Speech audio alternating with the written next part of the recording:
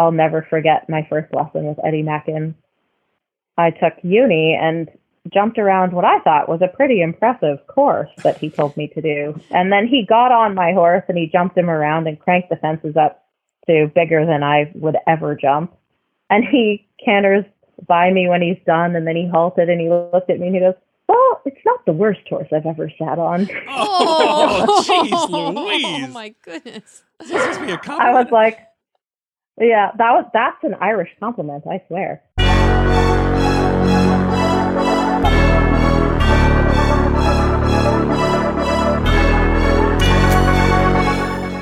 Welcome to the Major League Eventing Podcast, the show for eventing fans by eventing fans.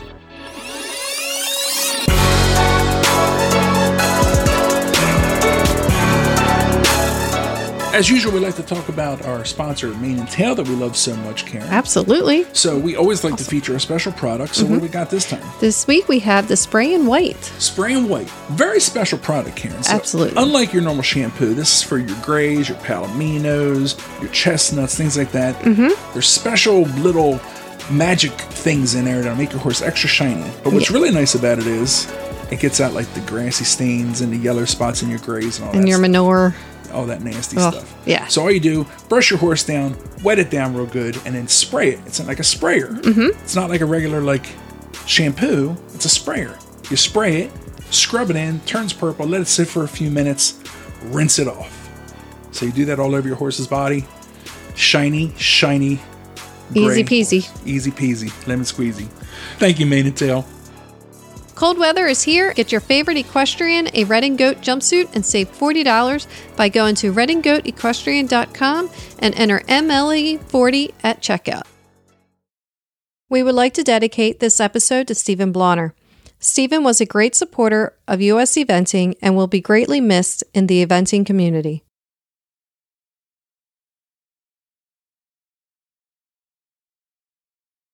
I'm Karen.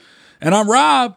And Karen, another fantastic guest for the Major League Yes, Eventing another Podcast. one. We're super, super excited. We're on a roll with the Canadians, Karen. Oh, yeah. So we love our Canadians. We're on a roll with them. It's perfect time of year with the off season to get our Canadians. So we'd like to welcome to the show 5-star eventer, Lisa Marie Ferguson. Welcome. Hello. So good to be here. We're super excited, Yeah, Karen. we Big sure fans are. over here. Oh, yeah. We see you out there at all the big shows, and we're like, oh, we got to get Lisa Marie on. Yes. Karen. So, before we get started, do we call you Lisa or Lisa Marie? How would you like to be called? Everybody calls me Lisa. I've grown up always being called Lisa. And I just registered with the FEI as Lisa Marie, so that's why it shows up like that everywhere. Gotcha. Well, that's good to know, Karen. Good to know. Yes. So now we can just when we see it, we can just call you Lisa, because I always felt like, all right, I gotta, come up to Lisa Marie, but I feel like a mom yelling at you, Lisa Marie. very foreign, but it's nice to know. So we can call you Lisa. Okay. Yes. So, and that goes for everybody. We're not special, or is that for all fans, or Karen and I special? Well, you are special for sure, but I do respond better to Lisa than Lisa Marie. Okay. Good to know. If you call me Lisa Marie, I think I'm in trouble. Yeah. For sure. You throw my middle name in there, and Yeah. I know yeah. I'm definitely in trouble. Oh, So. yeah. Hey, before we get started, Lisa, we always like to find out where people are at as we're coming to you. You're coming to us by phone. Where are you located right now? I am in beautiful Unionville, Pennsylvania. Ooh, not too far. Yeah, not too far from us. Dang. No, not far at all. Although I'm biding my time till I head down to Florida in February. Oh, you go February. Oh, February. Wow. Yeah. Well, I like to fox hunt, and they have amazing fox hunting here with the Cheshire Fox Hunt. Ooh. And it's a really good way to get horses fit and practice riding in less than perfect footing. So I love to take advantage of that while I can. Yeah. So you're in the Cheshire Hunt. That's a wonderful, long history of that hunt, right? It's a over 100-year-old hunt, isn't it? I couldn't say, but it's a very old hunt, and it is amazing country, really great hills, and some decent-sized fences, I must say. Heck yeah. Oh, yeah. Heck yeah. I could be wrong about the 100 too, but I know they're really old. and very prestigious. Yeah. So I know they'll come to like Plantation. They hunt Plantations area and all that. So Yeah, I'm actually, so Bruce Davidson's farm is across from Plantation, and the farm that I rent is behind his place. oh wow. Oh, okay. So that is a beautiful area. Oh, it's gorgeous there. See, I don't think of that as Unionville. I think of that as like, I don't know why I don't think of that as Unionville, but it is Unionville. It is Unionville. But I don't know. For some reason, my brain thinks I think of you that think as of like, it as Plantation. Yeah, I guess it's a little municipality, right? That's funny. Well, everybody knows where Plantation is. It's a landmark. Absolutely. Yeah. We love it. We love Plantation. One of our favorites. Absolutely. It is. It's such a fun show. Yeah. And I love being so close. I can literally hack over. You know, this year, Oh, Karen so and I, nice. we did the live stream commentary, which Yeah. it's not necessary. I definitely am not. It's not one of my proudest works of art, but I think I kind of stunk. But we missed a lot of it because I thought you guys did a great job. Oh, well, she's just I saying know, that. 'Cause she's just- what else is she going to say, Karen? No, there's been lots of really bad live stream commentary, and that was definitely quite excellent live stream commentary. Oh, well, we tried to bring in the pros to Yeah, come on in yeah. and We rescue brought us. in the pros to help us. We had lots of help, but yeah, that was. I don't know if we'll ever do that again, Karen. We're pretty bad at it. You You're good at should. it. I'm bad You at it. totally should. We missed most of the event. It was like we're sitting in a tent and A little TV. yeah. I like to get out and mingle. I'm a mingler, Lisa. You know. Yeah. Yep. Well, as a rider, you feel the same way. You're stuck down at the trailer or in the barns, and then you do your little riding bits, and then you're back down at the trailer in the barns with the horses. You don't get to mingle much as a rider. It's funny because as a fan, you see the riders and you're like, oh man, you know they got it so good, you know. And meanwhile, they're able to have a cocktail and kind of enjoy the show, and you're down there stressing. Exactly. Yeah. Walking the course 5 million times. Right. Those of us that don't have an army of grooms actually pack up our own horses. It's a busy time. You don't have an army of grooms, Lisa Marie? Lisa, I why do call her Lisa not Marie? have an. Oh, am I in trouble? Did I do something wrong? You don't have an army of grooms. No. Often I go to the small local events as my own groom, because then I know everything is done how I normally do it on a day-to-day basis, and it forces me to pay more attention to the horse's legs and how their feet look and all the little nuances that I think are important in producing an athlete and a partnership that you expect to be successful. Holy Wow. smokes. Karen, this is a WAG rider. I Grooms know. for I know. herself. Incredible. Yeah. You know, we're That's just so awesome, used though. to thinking everyone has an entourage and everything, and that's incredible. I think that's fantastic.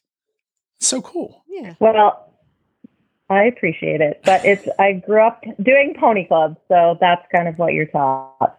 Yeah. Yeah. True that. Yeah, True yeah. that. So before we get into all that, can you take us back and tell us how you actually got your start in riding and then eventually into eventing?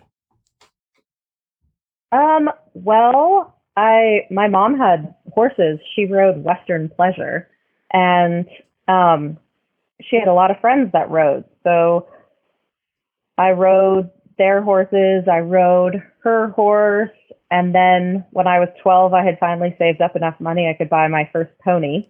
And the rule was if I was going to own my own horse, I had to join Pony Club and keep my grades up. So I bought my first horse for $450 off of a drunk and evented that horse. and she didn't really like eventing. She could win the dressage, but she didn't love the jumping part. So I ended up buying another horse for $1 and evented that horse through, I guess what would be the equivalent of novice level, and did Pony Club. And he was a 14-year-old Appaloosa named Spot. Wow. Appaloosa. Yeah. Huh. Yep. You bet. So what part of Canada did you grow up in? Langley, British Columbia, which is about an hour east of Vancouver. Wow. Is that big? Is that a big What? horse country out there? Or? Yeah, quite large. Have you ever heard of Thunderbird Show Park, where they do a lot of the big televised jumper shows now? That was very close to where I grew up. No. Sadly, I'm not very familiar with that. I got to find out about this. It sounds nice. I feel like a loser. Okay, well, I I was 12 hours from Spruce Meadows. 12 hours. Oh, wow. Okay. right around the corner. Right. No, it was actually through the Rocky Mountains, but, right around the corner by Canada Turn. Jeez. Holy smokes. And then okay, so you had the $1 Appaloosa, and you're doing Pony Club, but then how did the progression keep going? Well, I just kept, so I had the $1 Appaloosa that actually ended up selling back to the lady I bought him from, because she had him since he was 4, and he got me going eventing. And he was actually one of the coolest horses you could ever learn to jump on, because if you were nervous about jumping a fence, you could get off, go to the other side and call him and he'd jump it. Oh my gosh. gosh. Our philosophy was, if Spot could do it, then we could do it. So they had this jump, I can't even remember where it was, but it was called decapitation. And it was this big log that you would jump going downhill, and then you had a sharp right-hand turn after it. And Marg and I were like, well, I don't know that we could do this. So we put Spot on one side, went to the other end and called him, and he jumped it. So then we each had a turn jumping it with Spot. It's like a puppy. I know. I can't get over the name of that jump. He was really a cool horse, but he was also a typical Appaloosa in that one day I went to a show. I did my first 4-foot jumper round, and I thought I was so amazing. And the next day, I couldn't get him to the same end of the arena as a pole on the ground. Wow. So he was very humbling. Jeez. That's terrible. I know. It was a fun way to grow up, though, because we could do a lot of really cool things, and then he also reminded you that you really were not all that, and you needed to work for it a little harder. That's awesome. My brother had an Appaloosa once. Yeah, it sounds about right. Yeah, that's kind of their move, right? They're great horses, but they're also really stubborn. Yeah. Right. Oh, how was he in movement, like in the flat stuff? He was very competitive. In fact, he would often be winning the dressage. Wow, that's cool. We need some Appaloosas. They're fun. He was a really unique horse. And then my next event horse was an Arab, of all things. Oh, wow. And I think I took her to her first couple of shows. She won them, and then my mom sold her and bought me something else. Karen had an Arab try to kill her. Really? Yeah, well. Oh, yeah, I had two. They can be flighty. Bit her in the neck once. Bit me in the neck once. Tried dirty stuff. Oh, no. Yeah. Well, he was very jealous, and I was riding at another farm, and I always knew to go in the house, change my clothes, and then go in the barn to see him. And the one time I didn't, and he starts smelling my shirt, and he bit me right in the neck. Oh, my God. Yeah, so. That's not good. No, I mean, luckily I had a turtleneck on, so the doctor said I was very lucky. Yeah. Yeah. But they're beautiful horses. Yeah. I love them. I think they're great. Very smart. Yeah. Yeah. A little too smart, I think, sometimes. Yes, definitely. Sorry to interrupt your story there. Just the Arabians are something else. Oh, yeah. Yeah. Sapphire was a pretty cool little horse. And she ended up being sold to a Pony Club kid that had a lot of success doing all the things they wanted to do. She was a pretty level-headed little Arab, which was nice. Nice. So would you? But yeah, I'll never forget Spot. Yeah. So you sold the Arab, and then you got another horse, and was that the one that kind of started taking you up the levels there? Is that? No. So when we sold Sapphire, we found 2 thoroughbreds in a field that hadn't done anything, and one was a little 16-hand black thoroughbred mare, and one was a little bay gelding. And the little bay gelding they called Dickhead because he bucked everybody off. But if you wanted the mare, you had to take the gelding was the deal. So my mom thought, great, that's such a good deal. You can train them and then we can sell them. So if we bought both of them. And the little bay gelding we ended up calling Toby, but that horse bucked me off every day for the first month we owned him. Oh my gosh. Holy smokes. Yeah. He was a challenge, but he turned out to be a really good dressage horse. I took him through third level. He was an excellent show jumper, but I think I fell in every ditch in BC because he wouldn't jump ditches. Oh my gosh. That's hard. That's hard on a kid trying to, get after it, and then you're falling off at ditches, especially when you're trying to be an inventor. Well, yeah, exactly. So needless to say, that one didn't pan out as an event horse. So he ended up being sold as a dressage horse. But it was an interesting contrast. So he was really good in the show jumping and the dressage. And then the little black mare was a cross-country machine. She was amazing. She had 0 half halt to speak of, and she was tiny. She was 16 hands, but she had like a 24-foot canter stride. So getting the distances was really difficult because she's always leaving them out. Wow. But she ended up being my first prelim horse, and I think I ran her 2 or 3 prelims, and I came in like a minute and a half under time, and was very strongly suggested that I sell her to do a different job. Wow. That's fast. Jeez. That's awesome. Yeah. And then after that, I got my first Welsh cross, was Uni Griffin, and he was bred by a lady that was in Pony Club with her daughter. And I bought him I guess my parents bought him at 5 months old, and he was my first international horse. I broke him, I trained him myself. 2 weeks after he turned 5, I did my Pony Club A test, and he was my first FEI horse, my first intermediate horse, my first advanced horse, and he is the reason I moved out to the East Coast. Wow. You took your A on a 5-year-old. Yeah, he was really a cool horse. Like at 5, he was doing pre-St. George dressage. Oh my goodness. He could jump a 4-foot show jump round, and I mean, everything with him was really easy. He was the first horse I ever taught, with really good help. I was doing dressage that time with Leslie Reed, who is a Canadian Olympic dressage rider. And we started teaching him half steps. I did canter pirouettes. We could do tempi changes. I did 4 ones and thought that was the coolest thing ever, and then lost count. And I could never do more than 4. But he was just super, super cool.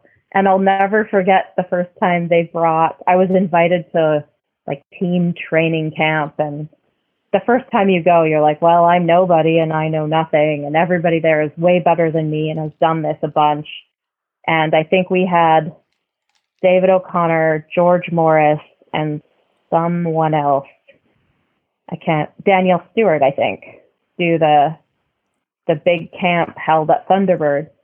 And for the dressage section, David goes, so can you do a flying change? I was like, yes, how many would you like? And he looked at me kind of confused. And he was like, I just want to see if you can do 1. So I was like, okay. So I go across the diagonal, I do 1, and he goes, okay, can you do another one? So I go across the next diagonal, and I think I popped off a line of 3 or 2 tempis, and he just started laughing. That's fantastic. And I was like, yeah, I can do a single flying change, because it's kind of a running joke. Eventers can't do flying changes, but that horse could do really good flying changes. Oh, wow. That's Did you have funny. a trick to teaching it all these changes, or is it just a naturally gifted horse, or were you just that good a trainer? He was just, I started riding dressage with a German dressage rider, and then with Uni, when he was a baby, we worked with Dietrich, and then I ended up graduating and working with Leslie.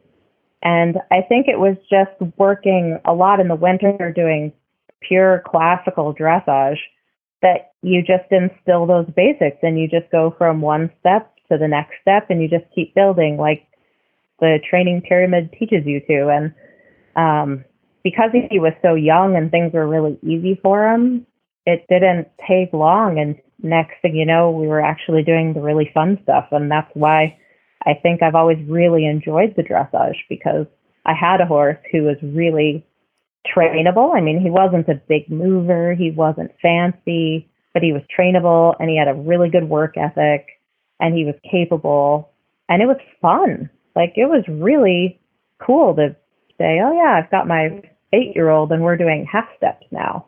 And I kind of wish I was able to do that now with my current horse, who is related to that horse, but not gifted in the same way. Oh. Funny. So you mentioned that brought you to the East Coast. So can you tell us how, like, that whole transition when you went from Canada to the States and the East Coast? Well, yeah, when I had met David O'Connor at that training program, he basically said that at that point I had just started going advanced. I think I'd done my first one or my first two. And he said, if you really want to see if you can do it, you have to come and play with the big boys on the East Coast. So I talked to my parents, and I packed up my trailer, and I packed up my horse, and I drove to Calgary, Alberta, where I met up with Sandra Donnelly and a couple of other Canadians that were driving out to Florida for the winter season. And we convoyed out, and I kind of ended up staying. When was it? How long ago was this, would you say? I think it was 2007. 2007. Okay. So 12, 13 years ago. Not that long ago. Yeah. Yep. Wow. How about that?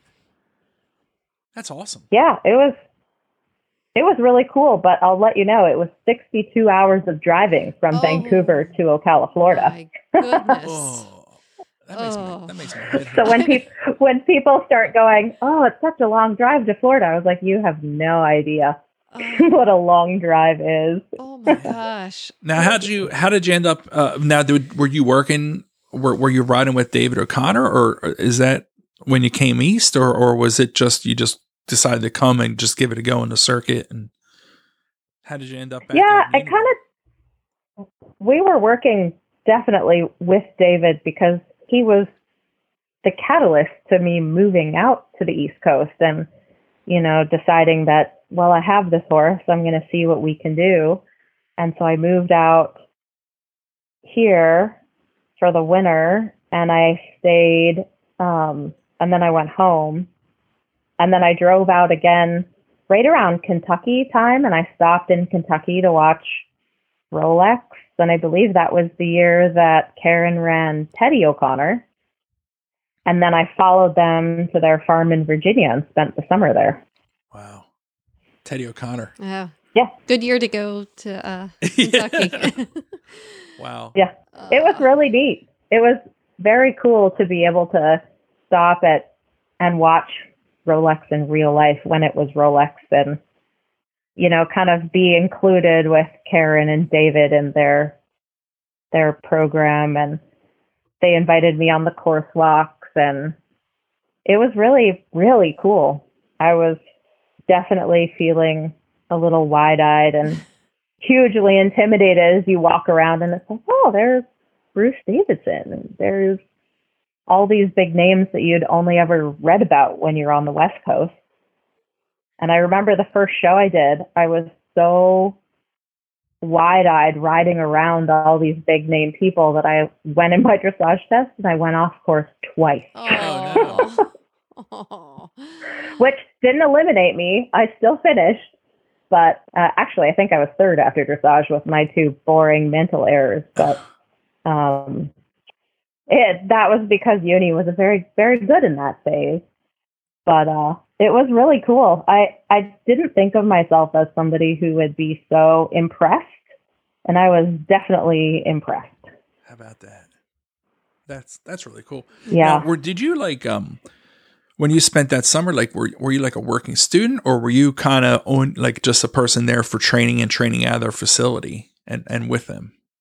Yeah, I went kind of definitely not as a working student.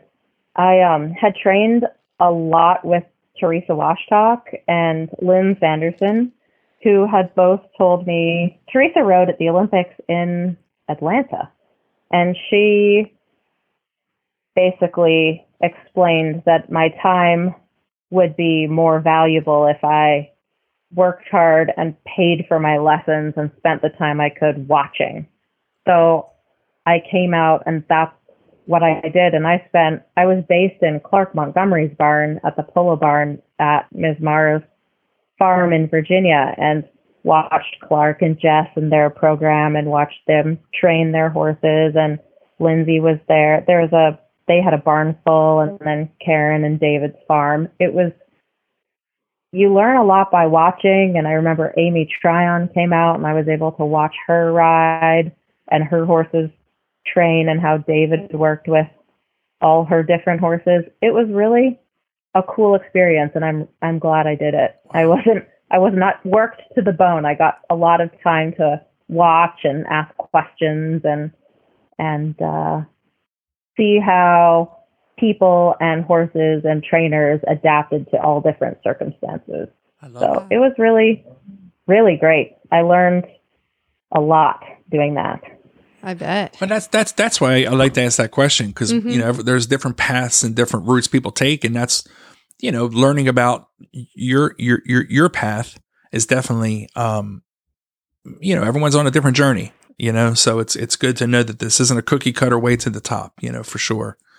So no, yeah, it was definitely, for me, it was really helpful because it helped me understand, like when I took a lesson, kind of where the thought process was. And for me, I have learned that not every trainer or every coach is the right match for every horse in every phase. And I think that was really helpful because Uni was a very good in dressage, but because I had trained with a classical dressage person, I always rode him into double bridle. And so it wasn't until I came to the East Coast that I got the whole eventer faux pas riding in a double bridle, you must do it in a snaffle.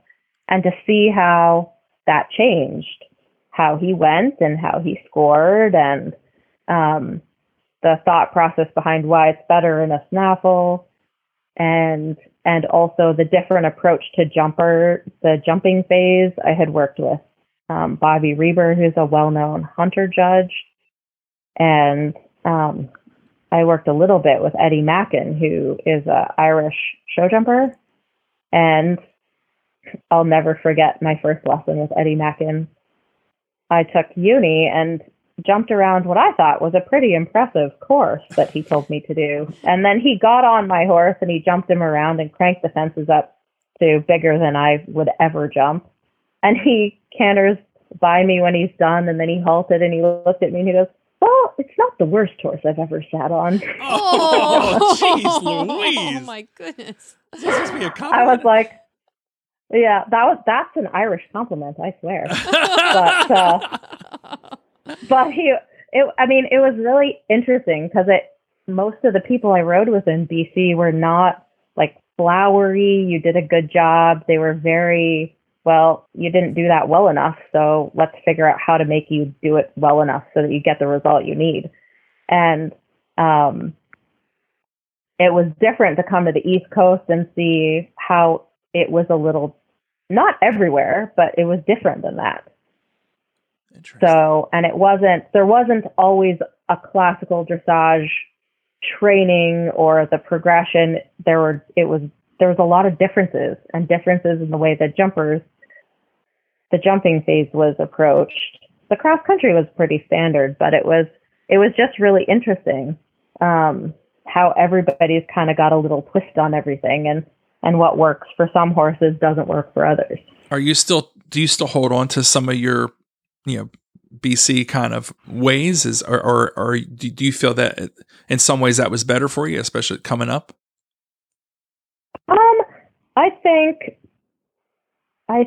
a lot of the horsemanship and being responsible for your own horse, and I definitely tend to gravitate towards the people that tell you how it is and tell you what you need to do to get better. Like, this is the goal, this is where you're competing at, and you're not getting where you want to go, and you need to spend more time focusing on this to get where you want to go. And I found that in the people that I worked with in BC were a little bit more black and white that way. It's been different working with the eventing community here, because I guess you see a lot more amateurs in the sport that don't want that hard ass approach, I guess is how we would put it. But like Lynn Sanderson, who I grew up riding with in Pony Club, was always known as the mean Pony Club examiner because she hid behind sunglasses, and if you did a bad job, she'd tell you did a bad job. She wouldn't say, oh, well, it wasn't as good as it could have been. She's like, well, that sucks. You better do that better if you want to pass this level. So it was really, that's what I like. I don't like somebody to tell me in a roundabout way I'm not doing it well enough. Just tell me I'm not doing it well enough and tell me how to do it better. Gotcha. Well, that's fair. Mm-hmm. That's fair. You're not there for, you're not going to get better if you know exactly what the person's feeling, for sure. That's what I look at. Right. And I find it's more about that way. It's a lot easier to say, okay, well, I've taken X number of lessons for X amount of time from this person, and my results aren't getting any better. So I think I'm going to go try something else that might work better. Mm-hmm. I think it lets you think a little bit more critically and communicate a little bit more clearly without feeling like you might offend somebody. Yeah. That's well, you only have so much time on a horse's back, and you're paying someone to watch you and tell you how to get better. So why mince words, right? Right. Exactly. Don't take it personal. Don't take it personal. Exactly. Well, sometimes you do take it personal because people say mean things, but sometimes you need to hear them. I'm a softie. I would be up there. I'd be pouting, Karen. Yeah, you would. I'd be pouting. I'm soft. I'm well, soft. there's definitely a time for that. But So funny. So you mentioned like now you're up in Unionville. Can you kind of tell us how basically you ended up in Unionville, and then what your current business operation is? So I came to Unionville for one reason. I had one young horse, the Smart Move horse, who was 6 and had just finished his first then 1-star long format. And I mean, he just skipped around like it was child's play. And he was only 6. So I was like, well, what do I do with him?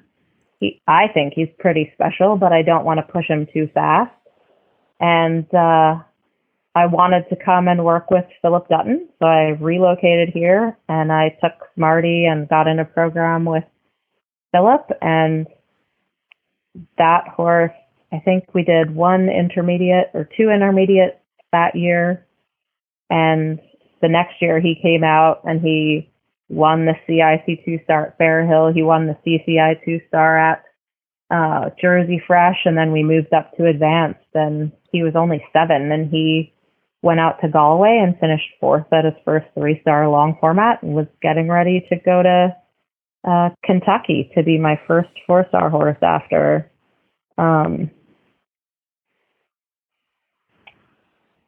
all that time. So Philip was amazing, and him and that horse got along like a house on fire. So, and Smarty was not always the easiest. He was very trainable. He wasn't a huge fancy mover, but he was so opinionated in the jumping phases. And I really do believe that Philip is probably one of the best cross-country riders ever. And he helped me a ton because he was also a little bit that teaching style that I like. And he's like, well, that sucked. Do it again. Don't make the same mistake. And he'd look at you and he'd be like, well, ride better. It's like, okay, yeah, I'll ride better. Yep, I'll do that. I'll work really hard and I will not suck as much the next time. And I mean, you either rise or fall with that kind of pressure. And it really worked for me in that, with that horse. I mean, that horse loved Philip's approach, loved every way he progressed through the weekly lessons. I mean, it was the perfect match, and I was going all the places I wanted to go. Wow. And then you guys did eventually go to Kentucky? No, that was the horse. He got loose in Wellington and got hit by a car and broke his leg and had to be put down. Goodness gracious. I don't know if I don't think I knew that, Karen. No. Oh, that's horrible. In Wellington? There's a huge story on Eventing Nation on it. Yep. Really? Wow. Yep. Maybe I did get it and missed it, or maybe I erased it from my brain. That's just horrible. What were you doing in Wellington? I was taking dressage lessons, so I didn't suck. Oh, that's I was riding with Betsy Steiner, actually. Gotcha. It was my second winner with Betsy, and I absolutely love her. And I worked with her the winter before in Wellington and jumped with Frankie Chesler, and I had a great time. I think all eventers should go and spend time in Wellington. I know, I love it down there. It's nice. Yeah, it's amazing. Oh. And the dressage under the stars and I audited a dressage clinic with Stefan Peters and Jan Brink, and just the cool things that go on down there. You don't get that same cool stuff in Ocala. Yeah. They do. Up at like the global dressage, they'll do like gladiator polo some nights and just crazy stuff. Yeah. And then they do the fun WEF shows, the Thursday night women versus men and that kind of. It was really fun. I loved Wellington. And they packed the house too. It's a party. It's awesome. We need to bring that up here. Yeah, we need to bring that up here. Or just move to Florida. Yeah. It's nice down there. Or we should just have an eventing community in Wellington. There we go. There you we go. There's some people trying to do that in Palm Beach from what I understand, but we'll see. It might happen. Yeah. We need more. It was great. Like, Betsy was amazing. When Smarty got hit, she actually sent her working student, who was a friend of mine, to ride my horses for a week so I could take some time off and deal with it. And Betsy she's one of the greats, and Frankie was amazing. And Jim Coford was there, do you guys know Jim? He is a dressage rider who used to event on weekends with his good buddy, John Williams. And he ran the most unlikely horses around Rolex when it was a long format, eventing only on weekends for fun. Wow. Oh, wow. As a hobby. Yeah. That's wild. As a hobby. Yeah. He was really fun. There's a lot of cool people out there in the sport. That's for sure. It sure is. Yeah. Yep. It was really, really great. I loved it. So now, what's your current business though now? And you're in Unionville, and then you're in Florida. Can you tell us about what you have going and where you're at? I guess you go to Ocala in the winter, or do you go straight down to Wellington? I don't go for very long. Well, I'm trying to go back and forth between Ocala and Wellington a little bit, but so I rent a really cool farm in, I guess it's technically Kennett Square, and it's 80 acres. We've got a little cross-country schooling, got a dressage arena, a jump ring, an indoor, and 20 stalls. So it's a really cool little kind of corner, and it's, like I said, you can hack to Bruce and Buck Davidson's in 10 minutes and Plantation in 20. It's really, really great located. It's less than 10 minutes to Phillips or Boyd's, and as much hacking as you could ever want to do in every.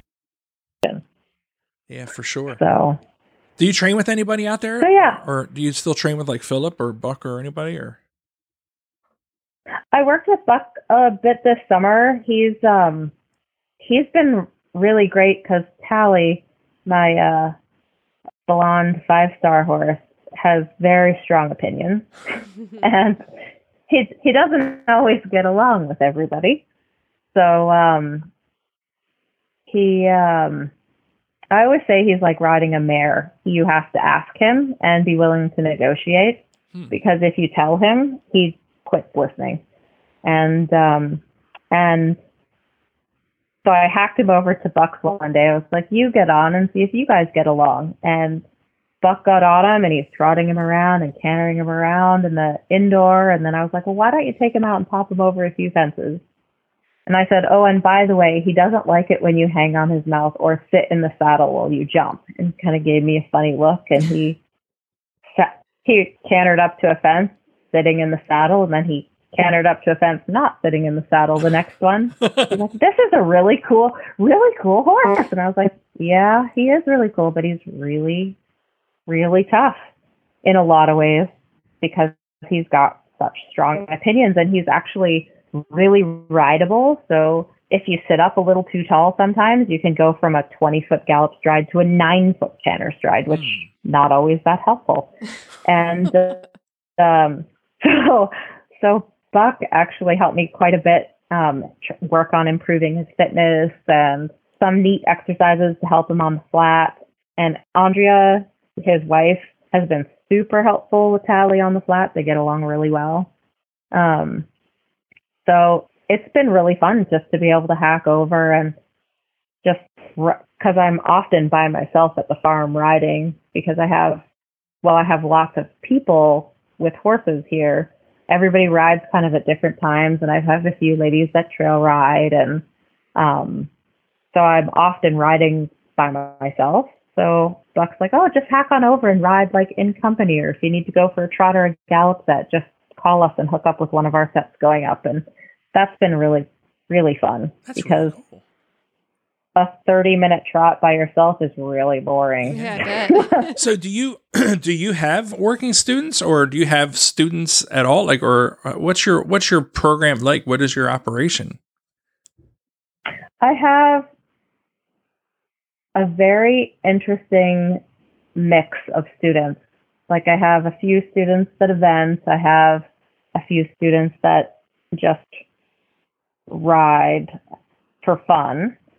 And I had a groom that now has gone back to school. So I'm actually at the point now where I'm looking to get another working student. Gotcha. APB. So another working student. Yeah, exactly. And you don't have to clean stalls if you're a working student here. All you have to do is tack up, untack, clean tack. That's one job I do not like doing. Cleaning tack. Yuck.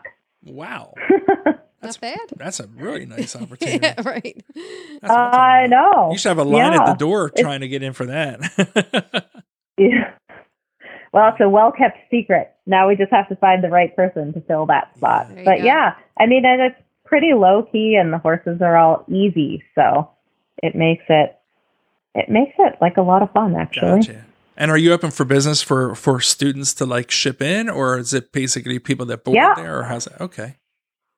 Gotcha. Yeah, and I have a student that ships in who's a friend of mine, actually, all the way from Pittsburgh. She comes down 5-hour drive to take lessons, so that's fun. You know, that's a good lesson. Yeah, if she's going to drive that far. And you mentioned your top horse is related to your first top horse.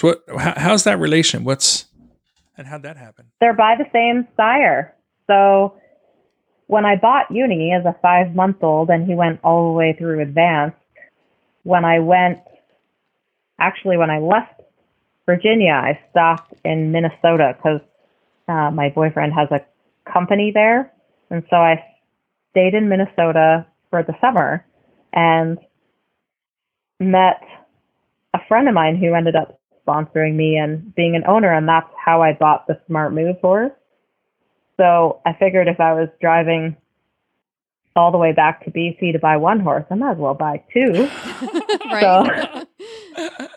Need a friend for the trip. So we bought it exactly. Well, and Smarty was 4, I think, and I bought Callan, who was the last full brother to the Uni Griffin horse. So I bought Callan for myself and Smarty for my friend Jay, and so we shipped them back, and Callan was an unstarted 3-year-old, so he was super fun.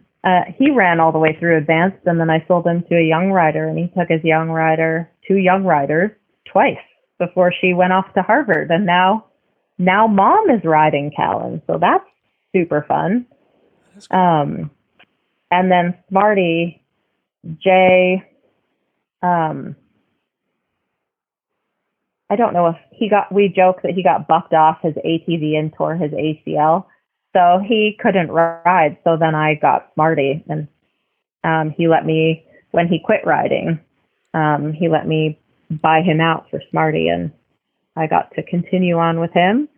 And then I found out that Smarty's full brother, or last full brother, Tally, was just getting to started. And so he was 4. And the eventing Olympian that I rode with, Teresa Washtalk, called me and she goes, Lisa, you have to buy this horse. I can't buy him. He's not going to work for me, but he will go to Rolex one day. And so I called the breeder and I said, I'll take him. Just like that. And yeah, and it was funny that when he did his first Kentucky, I emailed Teresa and I was like, well, I guess you were right. He did do Kentucky. So that was really fun. But yeah, so I've had 4. So Uni and Callan were full siblings, and Smarty and Tally were full siblings, and they were all by the same stallion. Wow. Oh, very cool. Now, who's the stallion? His name was Brennarian Brennan. He was a Welsh cob stallion. A Welsh cob stallion. Wow. How about that? Yeah. Very cool. Yeah. Now, is Kentucky in the sights for next spring?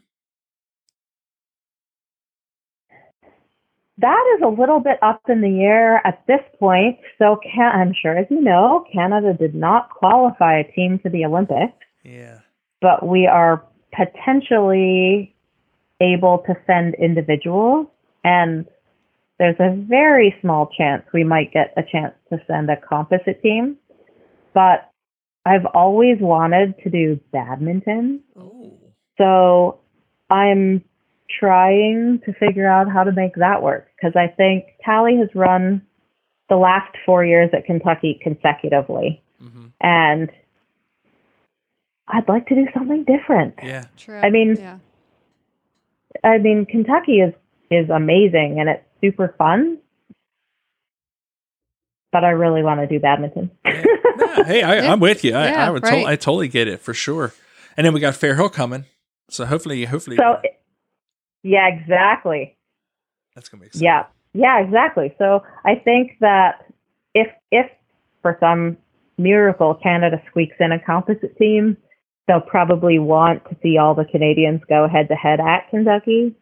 But if we're just sending individuals, I would prefer to be able to do badminton, because I think that badminton is kind of one of those events that you always want to do. And I have probably one of the best cross-country horses, and I want to do it while I think I can see the finish flags at some point, you know? Hey, you see a lot of people that go that never get to the finish, and I think I have a horse that can do it. And in fact, Lucinda Green was at Kentucky this year, and then she was also at Ocala Jockey Club. And she's like, you have to do badminton with that horse. He is made for events like that. That's awesome. I was like, yeah, he might be, but I don't know that I am. So do you want to ride him? You get Lucinda telling you that, you know you got a good horse under you, that's for sure. I must say, I think I drive people nuts when they course walk with me when I ride that horse, because he's not a horse that helps if you overthink anything. You literally come out of the turn, line up the flags, and stay the hell out of his way. Oh. That's a nice feeling, I bet. Yeah, right. I bet that's pretty doggone cool. Now, do you own all of your horses, or do you have owners? Yeah. You own all your horses? Yeah, I own all my horses. No one to answer to. You take them where you want. Well, that's true for sure. And it's definitely been an asset for me in some ways. But I really think Tally is one of those cool horses that, he could take a lot of people a lot of places. And when I was talking to Lucinda, I was like, if you ever had somebody that really wanted to ride around a 5-star, Tally would be the horse to do it, because I swear he'd pack a monkey around if it could steer. How about that? I mean, he makes cross country so much fun. You don't get nervous. You just kind of line up the flags and stay out of his way, and you finish, and you're like, well, that was really easy. It was so fun. It was really fantastic, and you can watch people struggle, and you know that on him, you're probably not going to unless you mess up in a really big way. Wow. That's And even then, like my first Kentucky, I think I buried him at some of the biggest fences on the course, and he was like, "Yep, no problem, I got it. Moron, pull left, stay out of my way." And when I got more confident with that ride, he just goes better and better, and he can add and he can leave out, and none of that bothers him. He just rocks and rolls and loves it. Man, that's awesome. Yeah. I mean, there's a lot of people that wish they had that feeling on a horse. I know. You know? I was just thinking that. That's nice. You get sleep well at night with that. Yeah, yeah. Well, and he's unique, I think, in a lot of ways as far as that goes, because you, like I said, it sounds really terrible, but you don't really need to ride him. You just need to show him where to go, and it's like he was born knowing how to do it, knowing how to do all the footwork. He just does it. That's awesome. And he's really cool in that I'm usually the first one out of the barn Saturday night and the last one in the barn Sunday morning, because you pull him out of a stall, you throw a few braids in, and you jog away. How about that? Just like that. Just A piece of cake. I know. All right, so we're going to play quick fire questions. Quick fire questions. All right, and quick fire questions is brought to you by Equiprism. Get your custom penny in your favorite colors by going to equiprism.com. So we're going to ask you 5 questions. All right, so your first question is, what is your favorite event to compete at? Rebecca Farm. Rebecca Farm. Yeah, we got quite a few We of got a them. lot of Rebecca yeah, Farms we get a lot of Rebecca Farms. All right, do you have any hobbies outside of horses? I don't have time.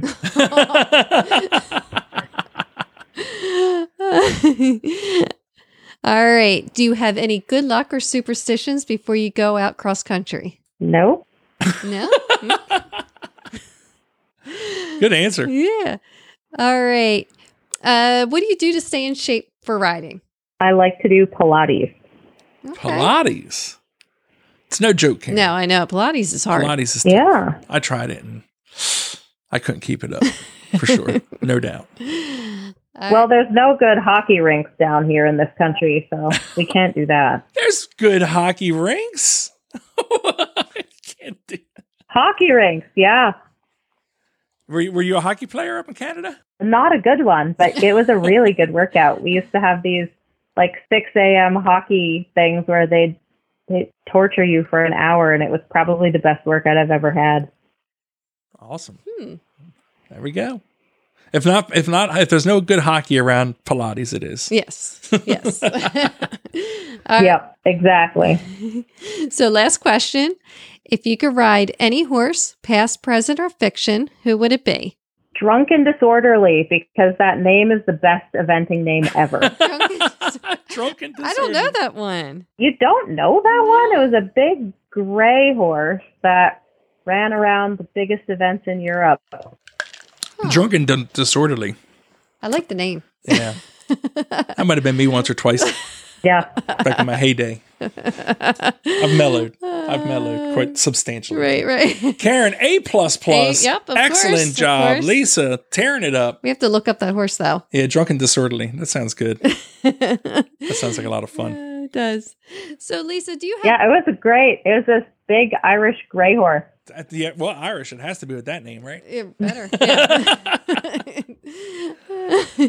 Lisa, do you have any advice for a rider trying to make it in the sport? I guess my best advice would be to find a program that works for you and your horse, but don't be afraid to try to go outside the eventing community. I've had some of my best luck and made some really good friends and most success working with people like Betsy Steiner and I'm super fortunate to be able to be show jumping currently with John and BZ Madden. Ooh. And finding people like that really do raise your game because they're so good at what they do that they inspire you to be better than you thought you could ever be. And they get you to think of things totally differently. And some horsemanship tricks that they have or different experiences because of their different sport really do translate to what we do.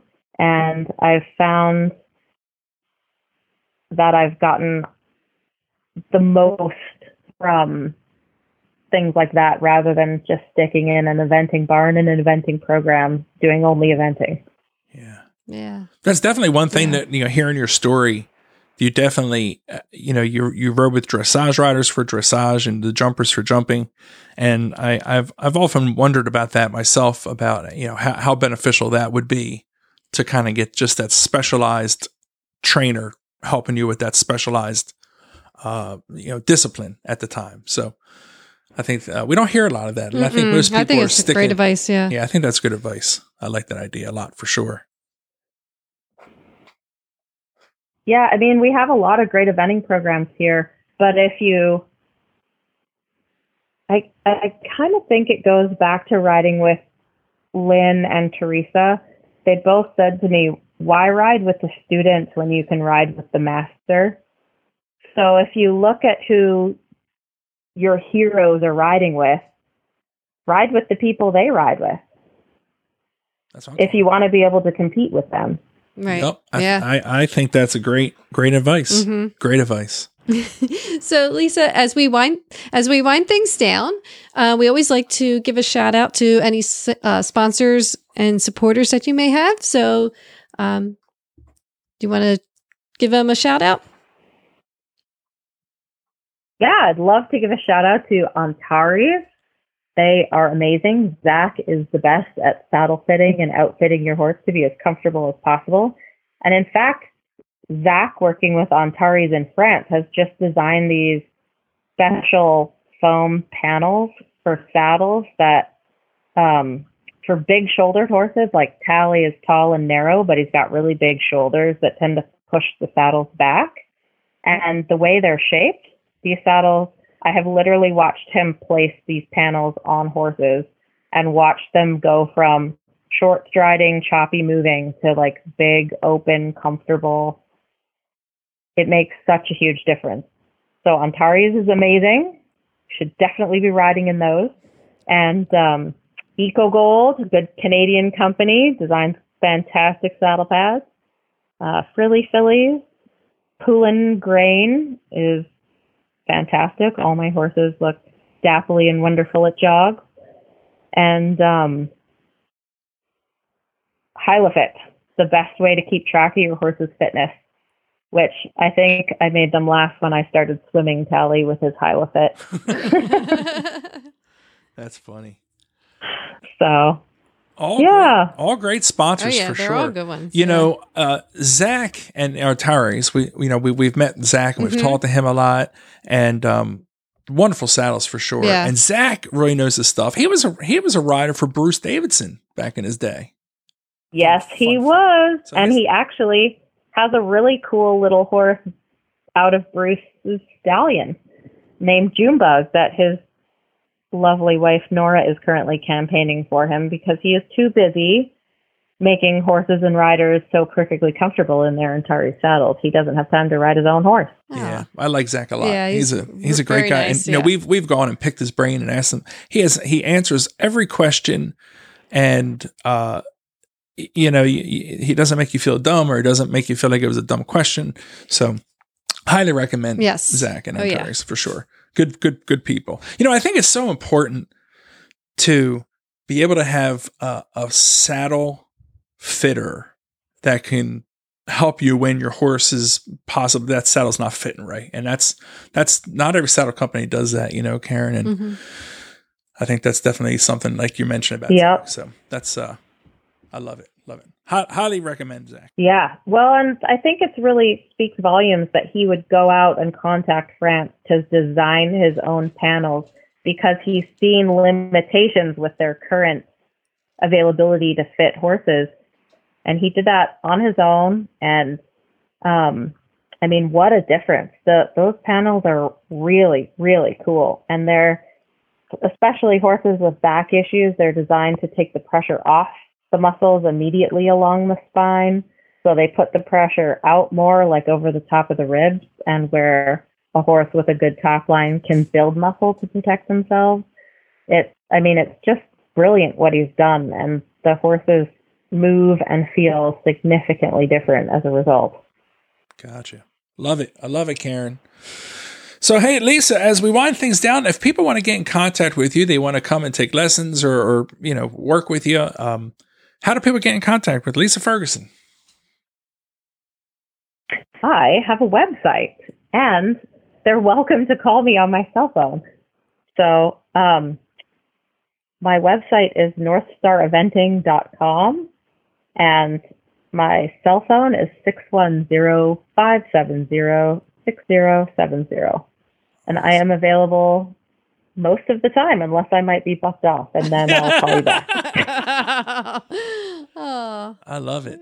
Yeah, I didn't know Lisa was so close to me. I know. This is fantastic. I'm so excited. Don't be surprised if someday you don't get a call from us and we're popping up to the farm to come say hello, because we're always in the neighborhood. You should come. You should come and see our gallops and watch us go hunting, and come and join the Unionville winter party. When many people depart to go south, we have a really good time staying here. Oh, there we go. That's what I'm talking about. I'm in. Awesome. Well, Karen, was this fantastic? This was fantastic. Lisa, thank you so much for joining us, and best of luck. And we can't wait to just see what's next for you. Yeah, I'm really excited about to see what happens with this spring, but I've had a wonderful time chatting with you. Thank you so much for everything you do for our sport and all of us riders. I really appreciate it.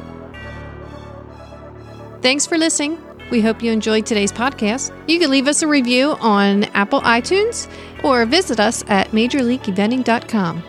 Cheers.